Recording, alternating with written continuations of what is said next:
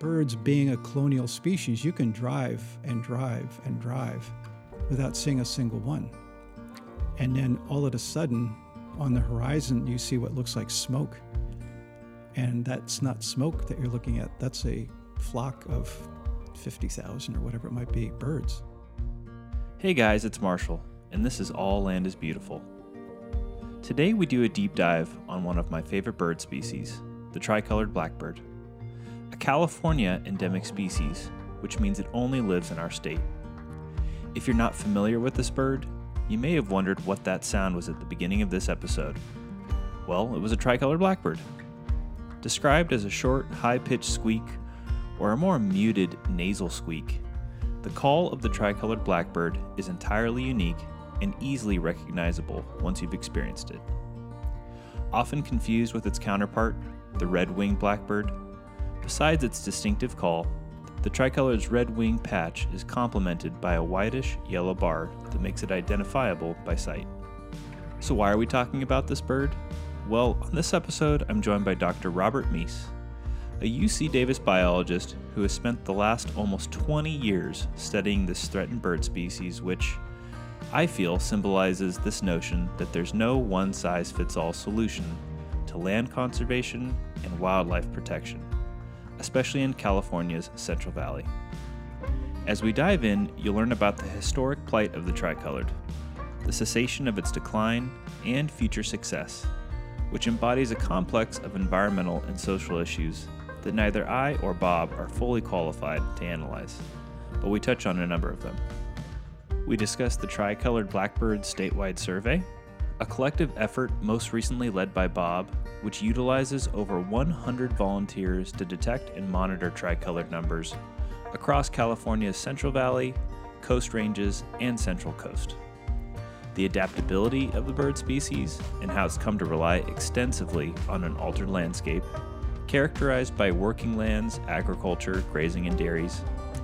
And we touch on Bob's work with state and federal agencies, nonprofits, and numerous private property owners, educating, guiding, and studying the bird, from which he has gained a number of insights documenting patterns of movement across the state. Make sure to take a look at the show notes for this episode. Bob references footage and does a great job of describing the relationship between tricoloreds and grazing cattle, but it's definitely worth seeing with your own eyes. If I had had my choice of any bird in the world to spend my life with and studying, it would have been peregrine falcons. That's not a hard bird to get excited about. Precisely. It's a very easy bird to get excited about. It's considered the world's fastest bird, and when you see them stoop on whatever their prey is, a warbler or whatever it might be, it's easy to believe that it's the world's fastest bird. Yeah. And that then led to graduate work while I was a graduate student under Clayton White at BYU, and I worked in Greenland for my master's degree with peregrine falcons. Wow. And then I switched gears somewhat. I finished my master's and came to Davis to do my PhD. And after finishing my PhD, I was invited to join a new institute called the Information Center for the Environment, or ICE. And that's where I worked for my entire, whatever it was, 23-year career at Davis. And for more than the first 10 years, I think it was 12, I was in charge of a project that was designed to accumulate and standardize and disseminate the biological inventories of the world's protected areas, which is awfully ambitious for myself and a crew of a couple of part-time assistants. But that's what I did for 12 years, which was wildly successful, really a very, very fun project. And that is the project that then led to my being asked to go by the U.S. State Department overseas 2 or 3 times a year and work in Russia, and I did work in India, and I've done work in Australia and various places, all as a result of this project where I was working on the world's protected areas and doing biological inventory work. Then that project slowly started to ramp down, and a good friend, colleague of mine named Bill Hamilton came into my office, and I had known Bill because I was a graduate student and working on campus I'd known Bill for over a decade. We were already good friends. And Bill was at the time the world's expert on tricolored blackbirds. And he came into my office in the fall of 2004. Okay. And he asked me, would you be interested in working with me on tricolored blackbirds? I said, I'd love to. So it kind of dovetailed with the sort of the end of this 12-year project working with the biological inventories of the world's protected areas and starting a whole new project with tricolored blackbirds. So my first field season with tricolored blackbirds was actually in the spring of 2005. And Bill and I worked together, 6 or 7 days a week for the entire field season. And then Bill passed away in April of 2006. So I've been working solo with tricolored blackbirds since April of 2006. Yeah. So let me stop you right there. Why? Here's where I want to establish the context for why we're even talking about the tricolored blackbird today. So why was there this individual studying tricolored blackbirds and approached you? And why was there energy and funding to support folks looking at this bird? The tricolored blackbird was already known by state and federal agency biologists to be undergoing a very severe population decline. And places where the birds used to be common were essentially vacant. There were no birds present. And other places where they were formerly abundant, they were still present, but in much reduced abundance, maybe 10 to 20% of the numbers that had been, decades before. So the interest on the part of primarily the state of California, not so much the U.S. Fish and Wildlife Service, but the state of California, was in monitoring the population and to just keep a handle on how well the birds are doing. Sure. And there was an effort that was started by Bill Hamilton, that I've already mentioned, and another individual, Ted Beatty, in the 1980s, which is called the Tricolored Blackbird Statewide Survey. So this was an effort that was custom designed to estimate the number of tricolored blackbirds throughout the state of California, which is incredibly ambitious, right? California sounds like you're attracted to ambitious efforts. California is a big, big state. Yes, it is. So to try to estimate the number of anything throughout the state of California is, by definition, that's a big job. Yeah, that's quite ambitious. So I think the important point we missed was there's a reason that there was initiative to be studying the dwindling numbers of tricolored blackbirds, because at one point they were once a prolific bird species throughout our state. And so could you speak to the historical numbers that were once here? Some biologists believe that it may have been the single most abundant bird species in California. Wow. And work that was done in the late 1920s and early 1930s by a guy by the name of Johnson Neff, who, by the way, worked on the Conaway Ranch here in Yolo County, that I've already mentioned. It's the only place in a state where you can go back into the tricolored blackbird literature and actually see a reference to a place where the birds occurred a century ago. Wow. It's pretty cool. Yeah. And the work that Johnson Neff did was motivated by the sense that the birds might be going extinct way back then in the 1920s and 1930s. But the reason that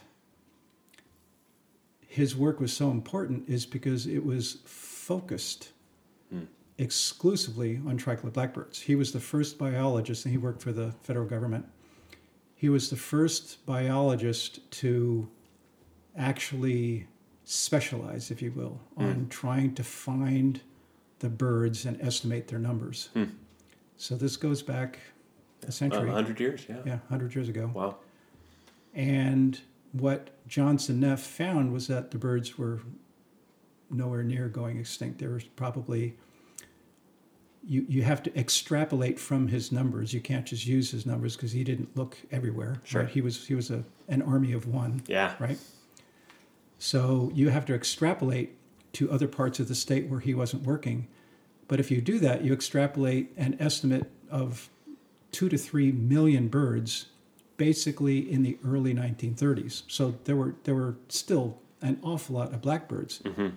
So pre-1930, all we can do is just guess, because you can imagine how many there were if there was this fairly widespread belief that the birds might be going extinct at a time when there were 2 to 3 million birds left.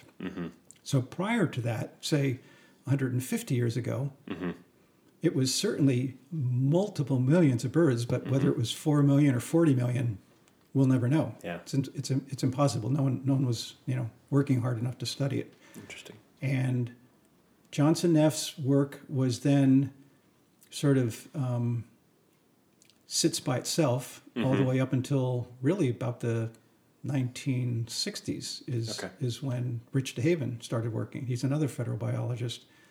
And he again tried to specialize on tricolored blackbirds, because the birds being a colonial species, you can drive and drive and drive without seeing a single one. And then all of a sudden, on the horizon, you see what looks like smoke. And that's not smoke that you're looking at. That's a flock of 50,000 or whatever it might be, birds, blackbirds. And the work that Rich DeHaven did showed quite conclusively that from the early 1930s to the late 1960s, or even forward to the 1980s, there had been a massive population decline, huge, and that there were no more than, at the most, a few 100,000 left. So no more than 10% of what Johnson Neff had estimated. Just 30 years or so. 30 to 50 years later, the number of birds had dropped by 90%. And that's when Bill Hamilton, following Rich DeHaven's work, Bill Hamilton became involved with tricolored blackbird monitoring efforts primarily. And then he and Ted Beatty were the originators of this whole statewide survey idea, because up until Hamilton and Beatty's work, the biologists who studied the birds through the entire breeding season. And if you do that, you cannot come up with an estimate of statewide abundance, because you're counting the same birds multiple times. Sure. And it needs to be a moment in time, not, inevitably you're going to capture them multiple times. Precisely right. And that's because the birds are known to breed twice. They breed once. These are birds that are in the Central Valley. They breed once in the San Joaquin Valley. They finish up or fail, one or the other, and then they move north and breed again in the Sacramento Valley. That's probably 80% of the birds in the world do this. Yeah. And if you study the birds throughout the breeding season, the birds that you're studying in June in Colusa County or Yuba County are the same birds that you were studying in April in Kern County. They've just moved. Yeah, it's not new birds, right?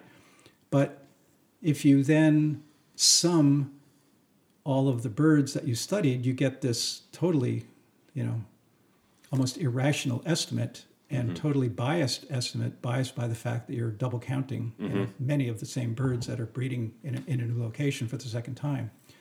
So Beatty and Hamilton came up with the idea of a statewide survey that was conducted over 3 days, right?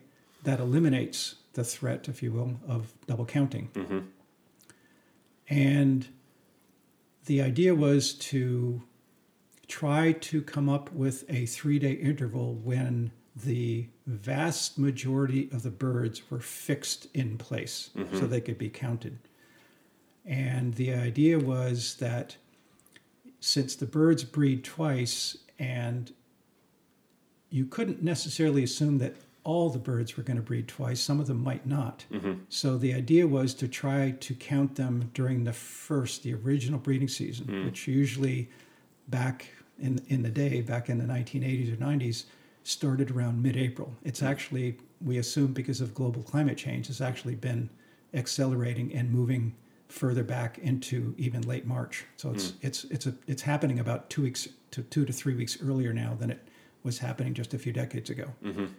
So the structure of the statewide survey is such that you essentially eliminate the threat of double counting birds, and then you harness the power of what is pretty colloquially known as citizen science. You get a whole lot of very highly motivated individuals throughout California, from San Diego County in the south all the way up to, who knows what county up in, on the Oregon border, Sure. all the way up. And you get 125 or whatever it might be, that's kind of a typical number, people out during that 3-day window in mid-April is when the statewide survey usually occurs. And you use the same method, statewide survey after statewide survey after statewide survey, so that the numbers are comparable, right? So you have people doing similar things in different places at exactly the same time. And you then sum all of those numbers, because those numbers ought to now be independent, right? Because you don't have people that are, counting the birds once in one location and a second time at a different location. They're all counted just that one time in mid-April. And that then effort, the statewide survey effort, results in what we believe to be the best estimate that we're ever going to be able to derive for how many birds there are in California. And that number actually went to the lowest point ever recorded. I believe it was in 2008, down to like 160,000 birds. So really not very many compared to even when Johnson F. was working, when he said, again, extrapolating, somewhere around 2 to 3 million. It was, so Rich DeHaven was right. Rich DeHaven said that we've got a problem here.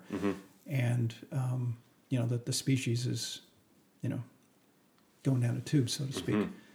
So the statewide survey, we try to conduct it every 3 years, not every year, because you get burnout. People just won't participate anymore, right? So we do it every 3 years to try to keep people, motivated and interested and out on the landscapes.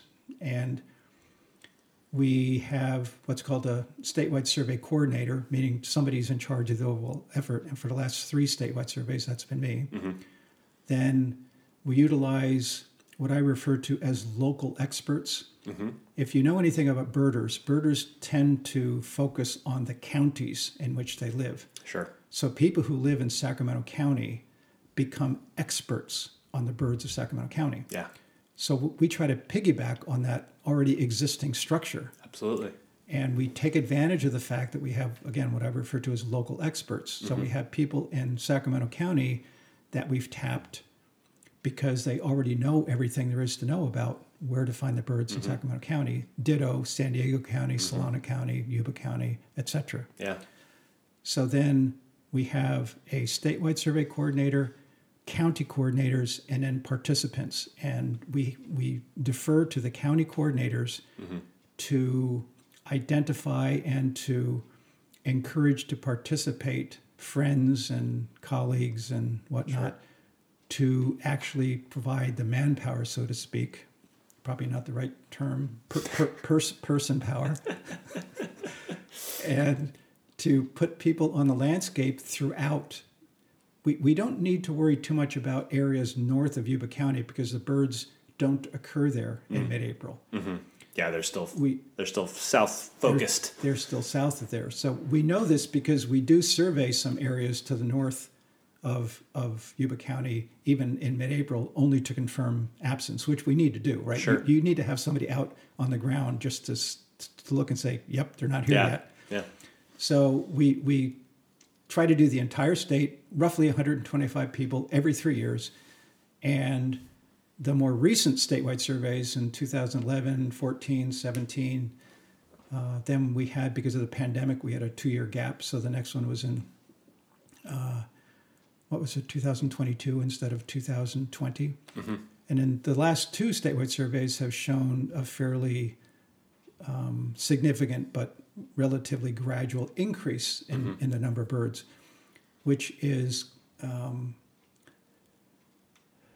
there's the potential for there to be other explanations for why the number of birds could be coming up, and that's because the the number of sites that we're surveying isn't constant. We're not looking at the same population of sites. The population of sites that we're surveying keeps going up, and it's now just under 900 sites over a 3-day window, which is unbelievably ambitious and successful. That's an awful lot of sites being surveyed for a 3-day weekend by volunteers. We're not talking about people that are getting paid to be out there. These are It's not UC Davis descending upon the state. It is not. Yeah, that is not what it is.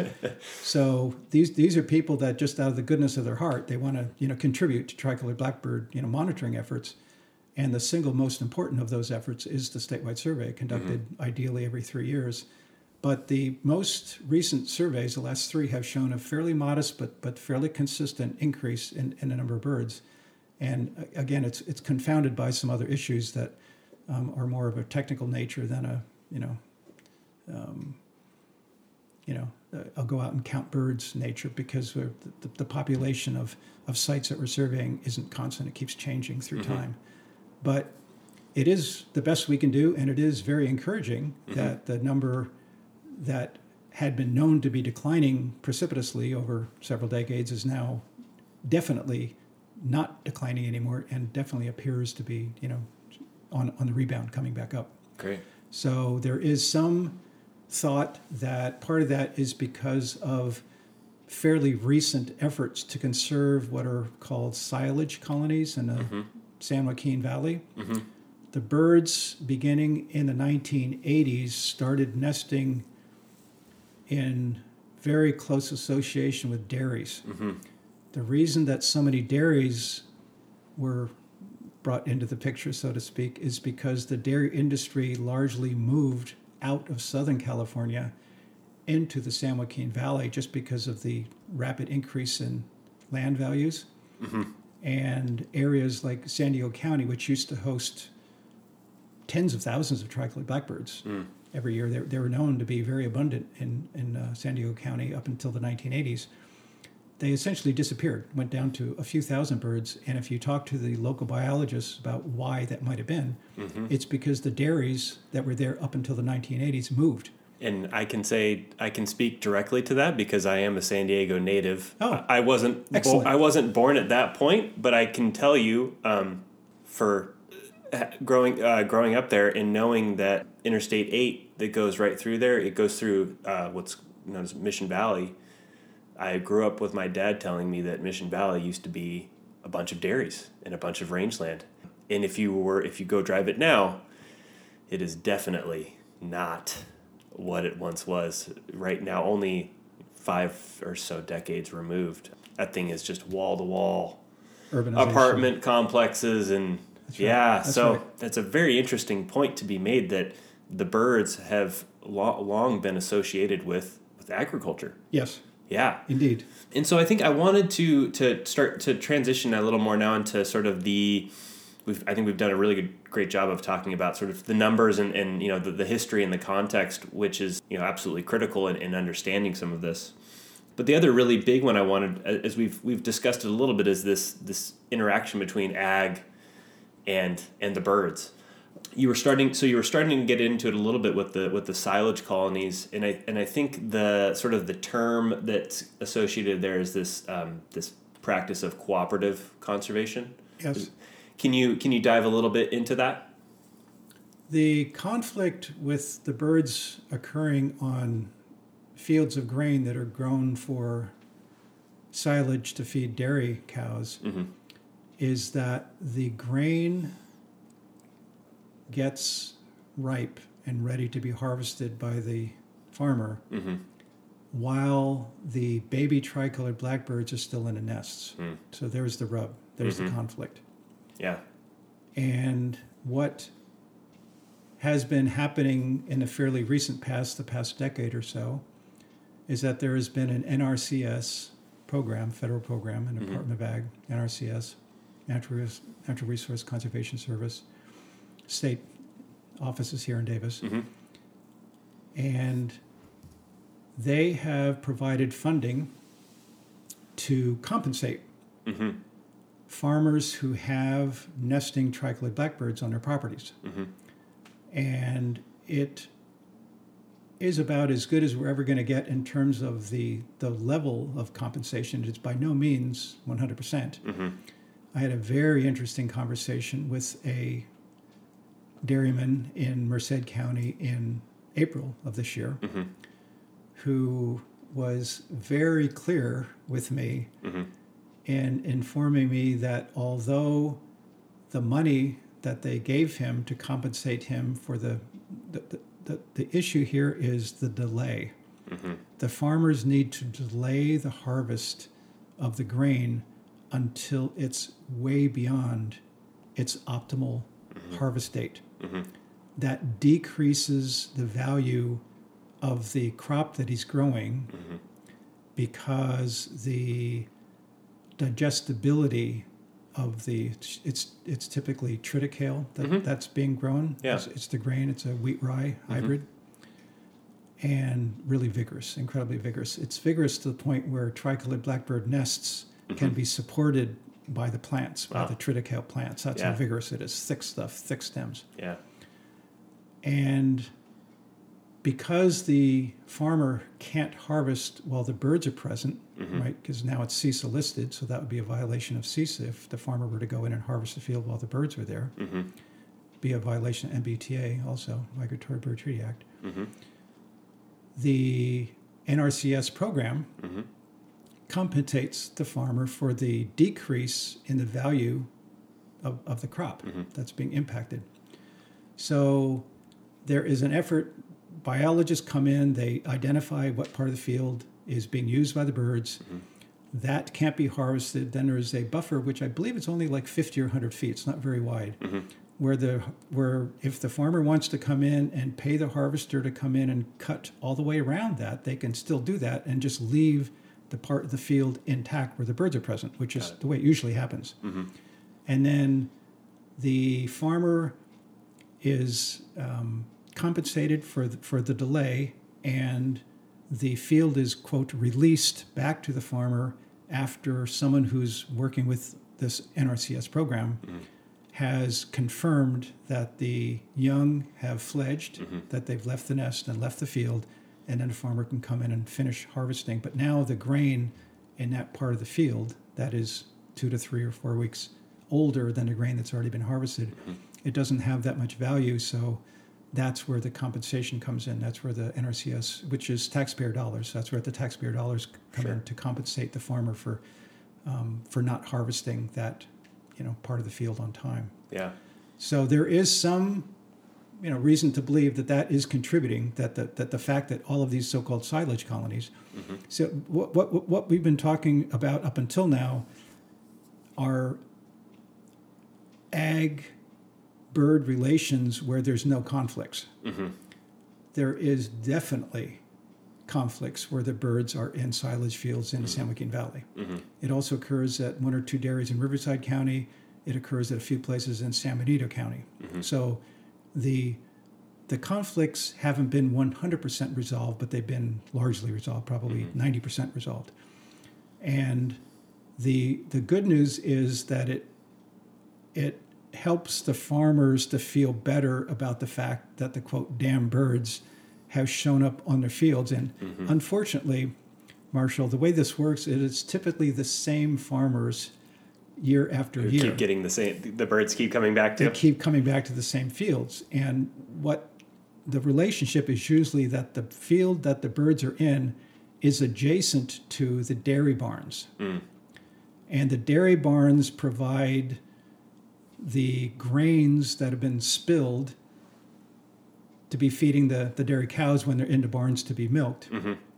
So the birds come in and they steal those grains from the cows, but they also fly into what are called commodity barns where the huge piles of grains are being stored, and they come in by the thousands, and they go in and they eat all the stored grains. I shouldn't say all. They eat probably 8% of the stored grains. So there is a cost, there is an impact of all these birds on the farmers, and the NRCS program is designed to at least soften the blow, so to speak. It's not a one-to-one. They don't get 100% of what they lost, but they get I don't know what it might be, 80%, 90%, something Yeah. like that. So it helps the farmer to feel whole, if you will, that the farmer keeps having these impacts year after year because the birds keep showing up because they like the physical relationship between where the nesting substrate is and where the commodity barns or where the dairy milking barns are, that, you know, the birds have easy access. Unfortunately, lots of times there is an intervening road in between where the birds are nesting and where the barns are. So there's quite a lot of mortality, especially with the young after they've fledged. Sure. Because they don't fly at all strongly. They know nothing about traffic, zero. So they're flying across the road, maybe for their first time ever, following mom or dad, and are going to feed off of the grains that have been spilled in the dairy barns, and whack, a truck goes by or a car goes by, and that's it. They snuff them out. Dang. But there's oftentimes quite severe mortality, especially of the young birds in the first few days after they've left the nest and are trying to go from the nest to feed in the dairy barns. Sure. Yeah, that's unfortunate to hear. That's definitely one of those moments where human and agriculture and then wildlife, that's not a perfect marriage, and is definitely a little opposite to what we've been discussing, which, I mean, I think there's inherently it's not all perfect. And it is not all perfect. And the way we exist on our landscape, especially here, is it is extractive, and so while I think the really great part to celebrate here is that, I mean, of course, we don't have any of these farmers here actually speaking on, to the success of the program, but I mean, it is a great example of meeting human need and wildlife need, not just for the altruistic, the good of the bird, Correct. Right? You NRCS isn't approaching these farmers and saying, you should just do this because it's a threatened species, The good of your Please, heart. because That's right. as we know, farmers, ranchers, it's not an easy lifestyle, and they are not raking in loads of money. So, right, a success in that there's a recognized conservation need, and that we can at least compensate these individuals, in addition to, maybe they do feel a sense of it's good for the birds, but it certainly helps. And I imagine there's a lot of instances where farmers are being asked to do other things, again, just because it's the right thing to do. That's right. So it's certainly definitely an attractive point, I think, to this story, and wanting to talk through that. But I think what's also interesting is that tricoloreds have a really close connection with our rangelands throughout the valley as well. And so these would be our grasslands and oak woodlands that are the soil's not really it's not of great enough quality to be farmed. And so it's been left to produce what it can, which is grass, which cows can certainly still benefit from. Right. But then there's this, right, none of this is occurring in a vacuum, and so the tricolored blackbirds can benefit off of these rangelands as well, with the presence of cattle and other livestock. And I'd love if you could just kind of address, that dynamic, because there's a perfect example of that is, I believe it's both on Vimeo and on YouTube, shot by a good buddy of mine, Don Desjardins, a videographer from Ventura, professional. And he shot birds in San Benito County in Panoche Valley. Mm-hmm. And he demonstrates in his video, which is superb, the mutualism between the cattle, and I've met the landowner, the rancher, real easy to talk to, good guy. Mm-hmm. And he was actually intrigued and really happy to learn that when the birds show up in the spring to breed and they start foraging at the feet of his cattle, mm-hmm. that they're doing the cattle some good, because the reason that they're literally at the feet of the cattle is because the cattle are pulling up on the grass as they're munching and eating the grass, mm-hmm. and they're exposing beetle larvae. Mm-hmm. The beetle larvae are huge, and extremely desirable as food for the tricolored blackbirds, both to feed the adults themselves and to carry back to the nestlings in a nest. The benefit to the cows is that those insect larvae eat roots. And they're eating the roots of the grass that is growing to feed the cows. So by removing those insect larvae, you're actually helping to keep more grass on the range and keeping the cows healthy. So the mutualism is that the cows disturb the insect larvae and expose them to the foraging birds. The birds then remove that herbivore, and it results in less herbivory and more grass being left to feed the cows. So each of the two species benefits. And all of this is shown in a really phenomenal video. And not totally facetiously, I told my buddy Don, I said I would like to get permission from the landowner to put GoPro cameras around the necks of the cows. Because what you would be able to show, and this would actually be just incredibly dramatic.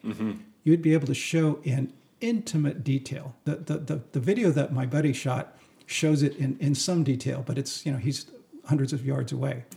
If you had a GoPro camera around the neck of the cow, you would show on the level of like one cow's head and one tricolored blackbird, the cow munching and exposing the beetle larva, and then the tricolored blackbird grabbing it and flying away to feed its young, which would be just an amazing video. Sounds like a follow-up effort. there needs to be, but that would be if I knew the owner better. I would never suggest this based upon a couple of conversations. It would have to be something beyond that. But that would be an amazing video to shoot, to actually show the cow eating and pulling up on the clod of grass, exposing the beetle larvae, the tricolored blackbird rushing in and grabbing it. And that would sort of, close the loop, so to speak, and show you in a really macro way exactly, what the relationship is. But these beetle larvae are enormous. They're at least as big as your pinky. They're like 2 inches long, and they're maybe half an inch to 3/4 inch, across. They're big, thick, juicy things. So, you get a few of those things, and the baby tricolors are quite well fed. Happy. I was thinking maybe we need to reach out to GoPro and have them start an entire environmental initiative. There we go. We'll get a bunch of GoPro sponsored videos. I don't know if I'm the first to suggest that we put GoPros on the head of a cow, but I don't think there are too many people who want to do it. But I've got a specific idea in mind for why I would like I'm sure we could that. find a few more. And I love that example because I kind of tried to touch on it a little bit in the first episode. We've sort of addressed it a little bit. So at this point where we live on this altered landscape, right? The natural systems, the natural ecosystems, the natural movement of animals, it's just not there anymore. And so it's a little bit bleak to say, we'll never get back to what it once was, but it's also the reality of it. I mean, unless humans go away, that's not changing. And so this dynamic that I really want to hone in on is that while we can't necessarily recreate or bring back, entire herds of native grazing animals, and, what we can do is we can at least do a pretty good job of recreating it. And that's kind of right. And that's sort of what you're explaining there as far as the cow, I guess in essence, is sort of replacing a dynamic that may have existed at some point with, say an elk, or whatever grazing ungulate was moving its way through the Central Valley. Does that characterization sound about right? The crux of the issue, Marshall, is the threats that are posed by the continuing pressure to build in California. And there are, as we sit here today, condos and houses being built in Yuba County that are being built on areas that tricolored blackbirds used to forage on. The conflict that has arisen hundreds of times over the decades is that too many times efforts are made to conserve nesting substrate. Nothing is done to conserve the surrounding foraging substrates. So where the nesting substrates are conserved, but the foraging substrates are built over, either through urbanization or ag, either one. It could be vineyards. There's vineyards all over San Luis Obispo County and all over western Yolo County, all over the place where there used to be tricolors. There can't be tricolors anymore because they have nothing to eat. They have nowhere to forage. So efforts that are made to conserve tricolored blackbirds currently and in the future have to include both pieces. They have to include both the nesting substrates, which is usually pretty easy to do because just, cattails and flooded willows and Himalayan blackberries along a canal, that's nirvana for nesting tricolored blackbirds. They look at that and they say, perfect. Yeah. Right? I mean, compare it to the alternative, right? I mean, it looks great compared to essentially nothing, right? Everything is just so hugely man-modified that there's very little nesting substrate. But if you put a canal, so there's your source of water for drinking and bathing, and then on the sides of that canal, we're talking many examples of this locally in Yuba County, Yolo County, Sacramento County. In this region where we're sitting right now, this is a very common situation with tricolored blackbirds. If you put adjacent to that canal organic rice, now you've got everything because the birds can forage just like shorebirds. One of the things we haven't mentioned about tricolored blackbirds yet is that they forage in more different ways than any other bird in North America. Wow. On the coast, when there are breakout years of oak moths, the caterpillars of those moths become the number one prey item for nesting tricolored blackbirds. So they go up and forage like warblers into the boughs of the coast live oak trees. They're not foraging on the ground at all. They're foraging up in trees like a warbler would. I've seen them forage on hatching aquatic insects up above ponds, just like a swallow would. They also forage like shorebirds in rice. Wow. Exactly like a shorebird. They stick their head underwater. I've banded many thousands of these birds, and I pick them up after they've been foraging in rice, and they've got dried mud on their head feathers. Well, where'd the mud come from? Because they were sticking their heads under the water into the mud looking for insect larvae in the rice. And then, of course, they forage, as we've mentioned, in shrublands and in shortgrass prairies and remnant prairies. And that's sort of like their quintessential, that's like their native, foraging habitat.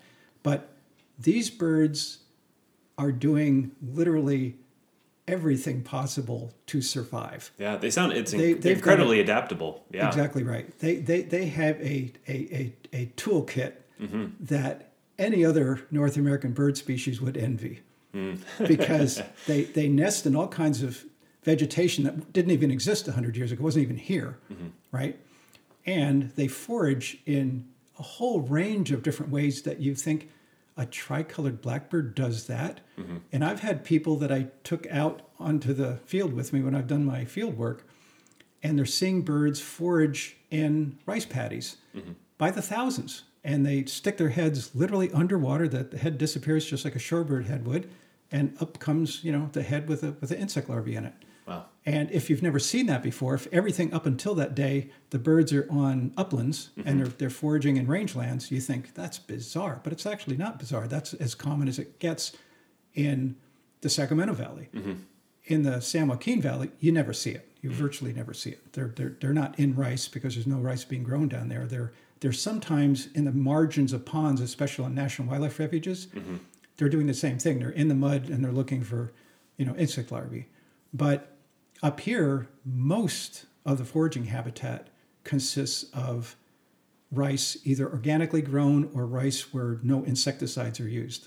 There's been a lot of rice farmers that I've talked to that even though the rice they grow is not organic, they learned decades ago, back in the 1980s, if you compare the yield of the rice and the paddies where they're using insecticides to that where no insecticides are being used, the yield is the same. Wow. And as we've already discussed, farmers are conservative and they don't want to waste money, right? They're working hard for the money that they've got. So they don't want to waste money on insecticides if they're not going to get a benefit from the use of the insecticides. Sure. So the rice doesn't need to be grown organically, but it has to be grown without the use of insecticides, and that's what increases the insect larvae, populations that the tricolored blackbirds then utilize. But I think a thing to stress too is that that'll probably be a future episode too. Is obviously rice fields have benefit a number of species as well, right? Correct. Yeah. So the tricolors are not the only birds in there, but of course there is a benefit to the rice farmers because the insect larvae that are being removed by the foraging tricolored blackbirds are herbivores, right? Yeah. So by removing those herbivores, there's more rice that's being grown. So there is this ecosystem service that we talked about earlier that's being performed by the presence of the tricolored blackbirds. Now they're only there for a few weeks out of the year, but when there's 20,000 of them and they're all eating insect larvae in rice, that can be a pretty good boost. Yeah, absolutely. To the bottom line for the rice farmer. Yeah. So the rice farmers, when you talk to them, when you get a little bit of a relationship developed, and they trust you, and they have their own questions about what are the birds eating and what are they doing on my property, and you explain to them that they're actually removing a lot of the little micro herbivores that are in your rice paddies. They're actually happy that the tricolors are there. Yeah. But the relations between the birds and the rice farmers is a very different relation than the birds and the dairymen in the San Joaquin Valley, because in the San Joaquin Valley, there is a known conflict. We've already discussed that. In the Sacramento Valley, there is no conflict. Yeah, there's mostly a benefit. There's mostly a benefit, exactly. So part of the benefit is just that the property owners just like the idea that they're doing something for wildlife. That makes them happy, makes them feel good about owning the property. But then when they learn that there might be an economic benefit, all the better. Well, it just makes the deal sweeter. Exactly. Well, really great. And I think it's to sort of maybe bookend that. You had mentioned how the focus has been on protecting nesting substrate, which in common terms would be it's nesting sites, places where they actually are going to lay their eggs, without as much focus on where they're getting their food. Which again, it kind of makes sense. There's no point in having a house if you can't get food from that anywhere near that house. Exactly right. And I think again, being in our landscape here in the Central Valley, where there's a housing shortage, there's a housing need, and it's this kind of interesting, kind of scary, concerning aspect going on here, where if we look at our rangelands, our grasslands, our kind of sub-quality soils from a productive standpoint as far as making food for people, right? Those are the lands that are being lost and having houses built on. And there's a moment here, and it seems like there's starting to be a little bit more. I think there's a lot of recognition now going into the benefit of those rangelands and grasslands, and it's certainly a topic I hope to explore a lot more as well, because it's huge in carbon sequestration as well, right? Again, ecosystem services. I think we're at this moment in time where, the science is really backing up a lot of other benefits we have from keeping lands,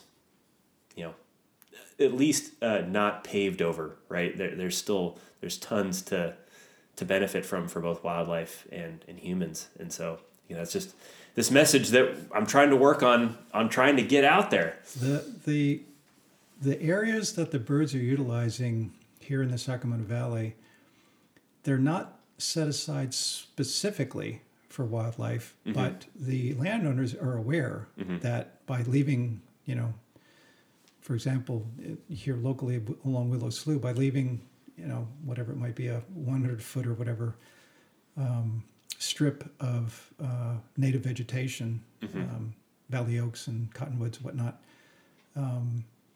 that wildlife utilizes that. So there is no desire on the part of the landowners to literally cut down every tree and cut down every shrub and to put rice or whatever the crop is that you're growing on every square inch. Virtually everybody who has property up here understands that by leaving, remnants of native vegetation that they're benefiting wildlife.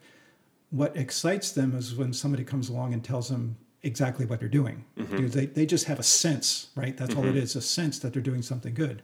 But then somebody shows up and actually talks to them about exactly, what's going on and how this species is now listed under CISA. And just by doing what they're doing, they don't have to change anything. We're talking Sacramento Valley now. They don't have to change anything. They just have to keep doing what they're doing. Yeah. The one thing, Marshall, that we haven't talked about yet is the role that national wildlife refuges are playing. Because there are huge numbers of birds here in the Sacramento Valley, especially in Colusa County, that have nested in, ever since the national wildlife refuges have been there. And there is a really excellent example of ecosystem restoration at Colusa National Wildlife Refuge, where there was a property that the rice farmer wanted to sell. So he got in touch with the U.S. Fish and Wildlife Service real estate person, and they came to terms over what the rice farmer wanted for the property. So it became part of Colusa National Wildlife Refuge instead of being private rice. Sure. And the U.S. Fish and Wildlife Service National Wildlife Refuge system immediately restored that from rice into a great big wetland, primarily for the giant garter snake. But the conditions that are required for breeding and just for living by the giant garter snake are identical to the conditions that are used by tricolored blackbirds and a lot of other wetland-dependent species. So least bitterns, for example, are birds that are really, really hard to come by most people. Most birders, that's called a nemesis bird. You work and work and work for years. You never see a least bittern. At Colusa National Wildlife Refuge, the site that's been it's called Tract 27, T27, that was the site that was restored for the giant garter snake. But there's not only tricolored blackbirds by the thousands that nest up there every year, but there's also giant garter snakes. There's also least bitterns. There's also, who knows, a host of other, wetland-dependent species that are all benefiting from restoration. So the role of national wildlife refuges in the Sacramento Valley is immense. I mean, it's critical. And I don't think there's really a way to overstate the importance of the national wildlife refuges in the future, because so many of the areas that are currently private ranches, I'll give you a specific example. A dairy in Yuba County stopped being a dairy last year. 2022, they sold all their cows off. So now the property that they have is going from what is very attractive to tricolored blackbirds, it's being planted to walnuts. That has no potential to support tricolored blackbirds. So that is a very local and a very, for me personally, threatening example, because I've known the owner for years. Really, really nice people, fabulous people. They like the birds. They've known that they come in and they eat the grains that had been spilled for the dairy cows. No more dairy cows. So I went up there this year, and there were no birds coming into the barns. The barns are still there, but the cows are gone, so there's nothing for the birds to eat. There used to be 3 tricolored blackbird colonies certainly within a mile, maybe within a half a mile of this dairy. This year there was 1. And the birds were not flying to the dairy to forage. They were going to the adjacent prairies that are, grazing for cattle that are kept up there. And cattle and tricolored blackbirds get along perfectly. I mean, that's a really, really good pairing. And that conversion from what used to be a dairy to now is transitioning into walnuts is a perfect example of a major, major threat to the species, because up until 2022, I could go up there and expect to see a minimum of 3 tricolored blackbird colonies within, at the most, a mile, maybe half a mile of that site, that dairy. And now I can't expect any more than one to be active, and the other two have no birds at all. Wow. So the question would be, have those birds just shut down? Do they just not breed anymore because the places that they used to breed have been lost? Or have they simply shifted some of the site and they're breeding someplace else? I've not been able to find them. So if they've shifted someplace else, it's not known to anybody who's working with the birds where that might have gone. Wow. So that's an open question. Interesting. If the answer to the question is they've simply given up on breeding, that's a major threat because now you've just eliminated the second breeding. Those birds that are up there, most of them are second-time breeders. But if they're not going to breed 2 times, they're only going to breed once. You get an idea what the population trajectory is. Yeah, that's half the number of exactly offspring that season. So we have major land conversions. There was a site in Merced County, the Crane Ranch, where the first year that I worked on the ranch was, I believe, 2008, and there were 50,000 birds on a Crane Ranch, totally unbeknownst to anybody who worked with tricolored blackbirds. That ranch is now partly almonds and partly vineyards. There are no tricolored blackbirds on that ranch anymore. There used to be a dairy across the street. That dairy is defunct. It's no longer there. Tricolored blackbirds are gone. They're not coming back, right? There's nothing there for them. So if you add this up enough, and I've seen it since I've been working with the birds for 19 years, I've seen many examples of this. If you add this up over a long enough period of time, and we've already talked about, growth. Unless you somehow eliminate or at least reduce the development pressure, and you stop the houses from being built on lands that used to be prime foraging habitats for tricolored blackbirds, or you stop the conversions of prairies and grasslands to nut orchards, the birds don't really have a chance. Yeah. And a lot of the dairies in the San Joaquin Valley are no longer dairies. A lot of them are growing pistachios because that's sort of like the big... They're going where the money is. They go where the money is. And we've already mentioned how difficult it is as a lifestyle, right, to be a dairyman. And a lot of people just would prefer, they've probably been dairymen for decades, and they know, their bodies are, kind of wearing out. Yep.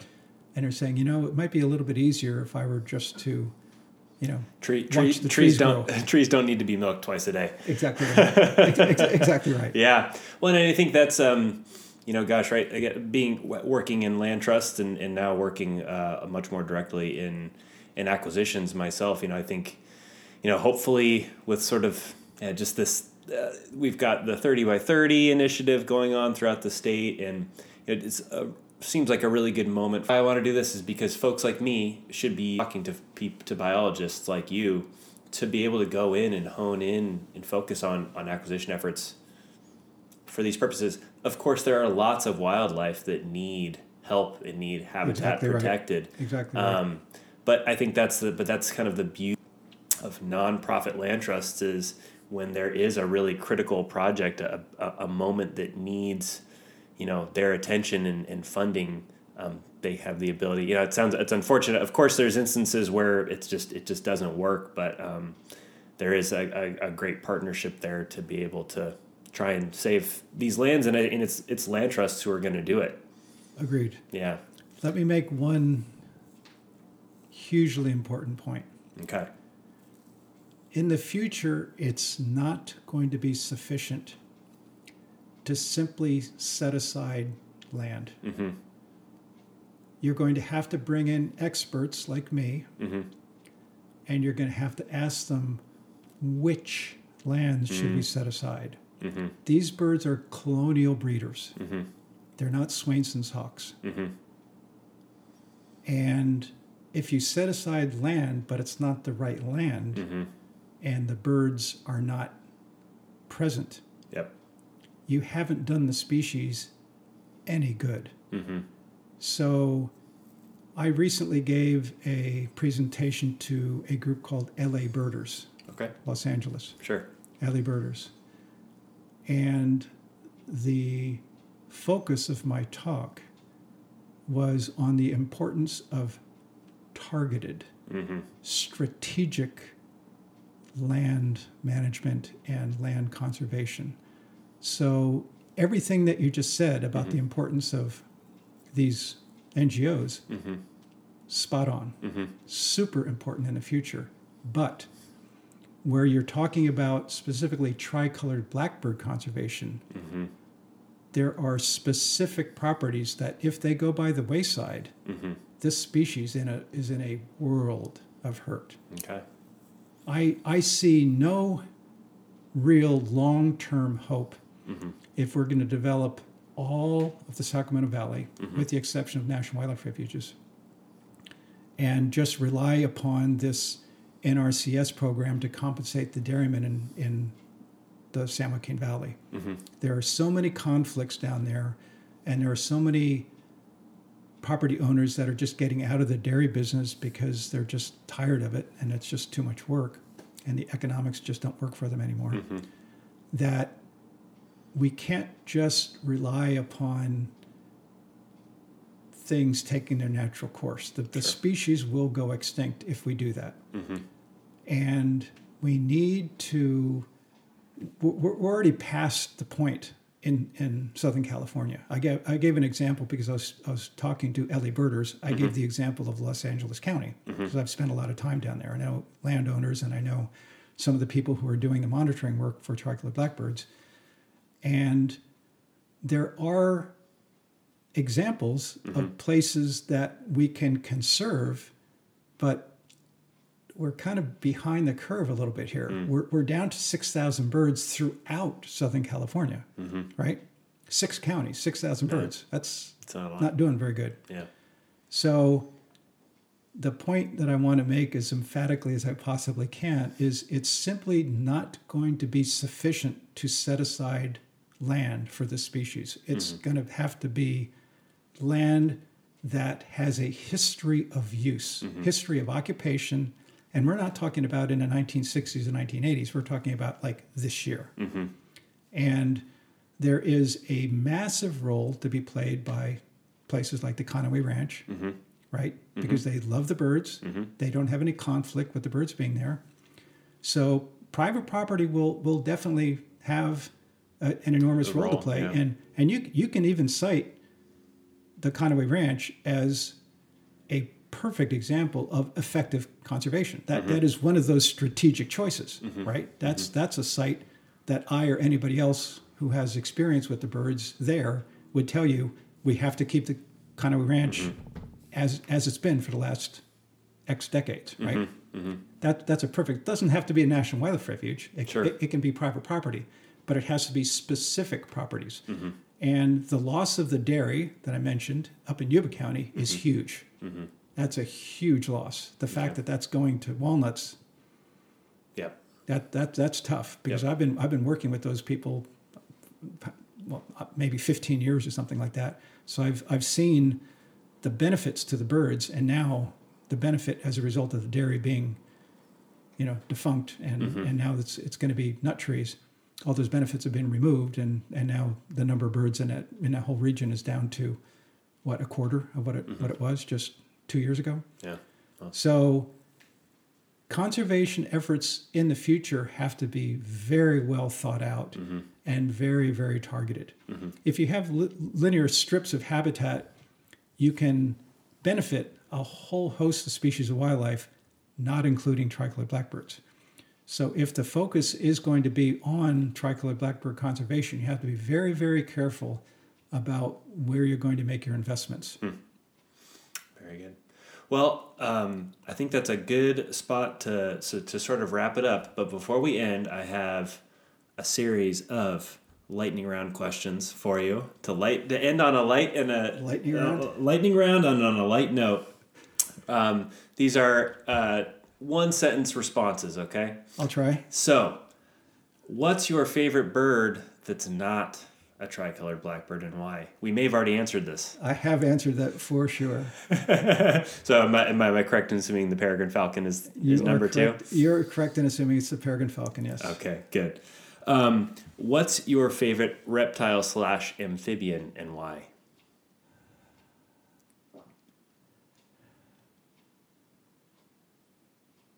Well, I like a number of the different amphibians. I think personally it might have to be the California newt, because I used to go up into Cache Creek with my daughter when she was growing up. She was very, very young, in February of each year. And we would play with California newts when they're breeding in Cache Creek. So that's perfect answer. Yeah, great. I'm going to have to say that. Yeah. What's your favorite mammal and why? Lightning, come on. I have a lot of experience in Greenland, and when I was doing field work with peregrines in Greenland, I saw a lot of muskoxen. Oh, wow. And muskoxen are awfully cool mammals. So if I had to choose one, it might be muskoxen. I love that answer. That's great. What is your favorite underappreciated open space or preserved land, and why? Open space? I guess what I mean is... Could it be private property, or does it have to be... I'd say something that the public could experience. Well, locally, there's one called the North Regional Pond here in Yolo County, which is just a couple of miles, not even a couple of miles, less than a couple of miles, maybe a fraction of a mile east of Woodland, of the city of Woodland. And there is, just in the past few weeks, word that WCB has funded a contract that I'm involved with to develop the, actually do a lot of earth moving and develop that into much more of a both wildlife conservation area and education, outdoor education area. So kids from the Sacramento area and Woodland and Davis can go up and actually see, wildlife conservation in action. Very cool. So locally, that would be my great. That's my favorite. I didn't know about that one. That's very exciting to hear. And I think in the last one we'll ask, maybe we got into it a little bit, but I hope trying to wrap this up ended on a positive note is, in what or where do you find hope in terms of what we've been talking about today? I'd say the greatest hope is in the love of the landowners for the resources that they protect, and the knowledge that they have that those resources are being utilized by native California vertebrates like Swainson's hawks, or like giant garter snakes, or like tricolored blackbirds. And as long as we have what you might call sympathetic landowners, there's hope, because the probability that we can conserve this species long term on public property is zero. Species has no chance. Yeah. As much as I respect the efforts of the National Wildlife Refuge System, it is insufficient to keep tricolored blackbirds on the landscape. We need both. We need both. But there is hope in knowing that these people that still own these ranches that have been, in the families for generations are devoted. They're devoted not only to the ranch as it is to, in the case of the Conway Ranch, to provide some of the world's highest quality rice, but they also have some of the world's happiest Swainson's hawks and tricolored blackbirds and giant garter snakes and great horned owls, and you name it. I mean, there's, who knows? I don't think the species list has ever been assembled for the Conway Ranch, which is probably a couple hundred. That's great. And I think that's a great ending to it, and I hope to eventually be able to, for people who are willing to be able to tell those stories of those specific examples, right? Conway Ranch and beyond. So with that, Bob, thank you so much. I think this is definitely, we'll call for a follow-up as well. I hope we so. can even get more into it. And so, again, thank you for your time. Well, I thank you, Marshall, but I also thank all the landowners throughout California that have invited me onto their properties and have been unbelievably gracious. Not so much in giving of their time, but just in allowing, unfettered access and let me do my work. So I want to give them a shout out that, they deserve all the credit in the world, not only providing the resources, but providing access for people like me to study them. Great. Well, there you go. Thank you. Hey guys, this is Marshall. I appreciate you sticking with me to the end and hope that this episode, along with others to follow, may serve as a conversation starter. If you liked what you heard here and would like to hear more, it would mean the world if you could leave a positive review. This helps get the word out and brings more people into the conversation. Thanks, and hope to see you at the next episode.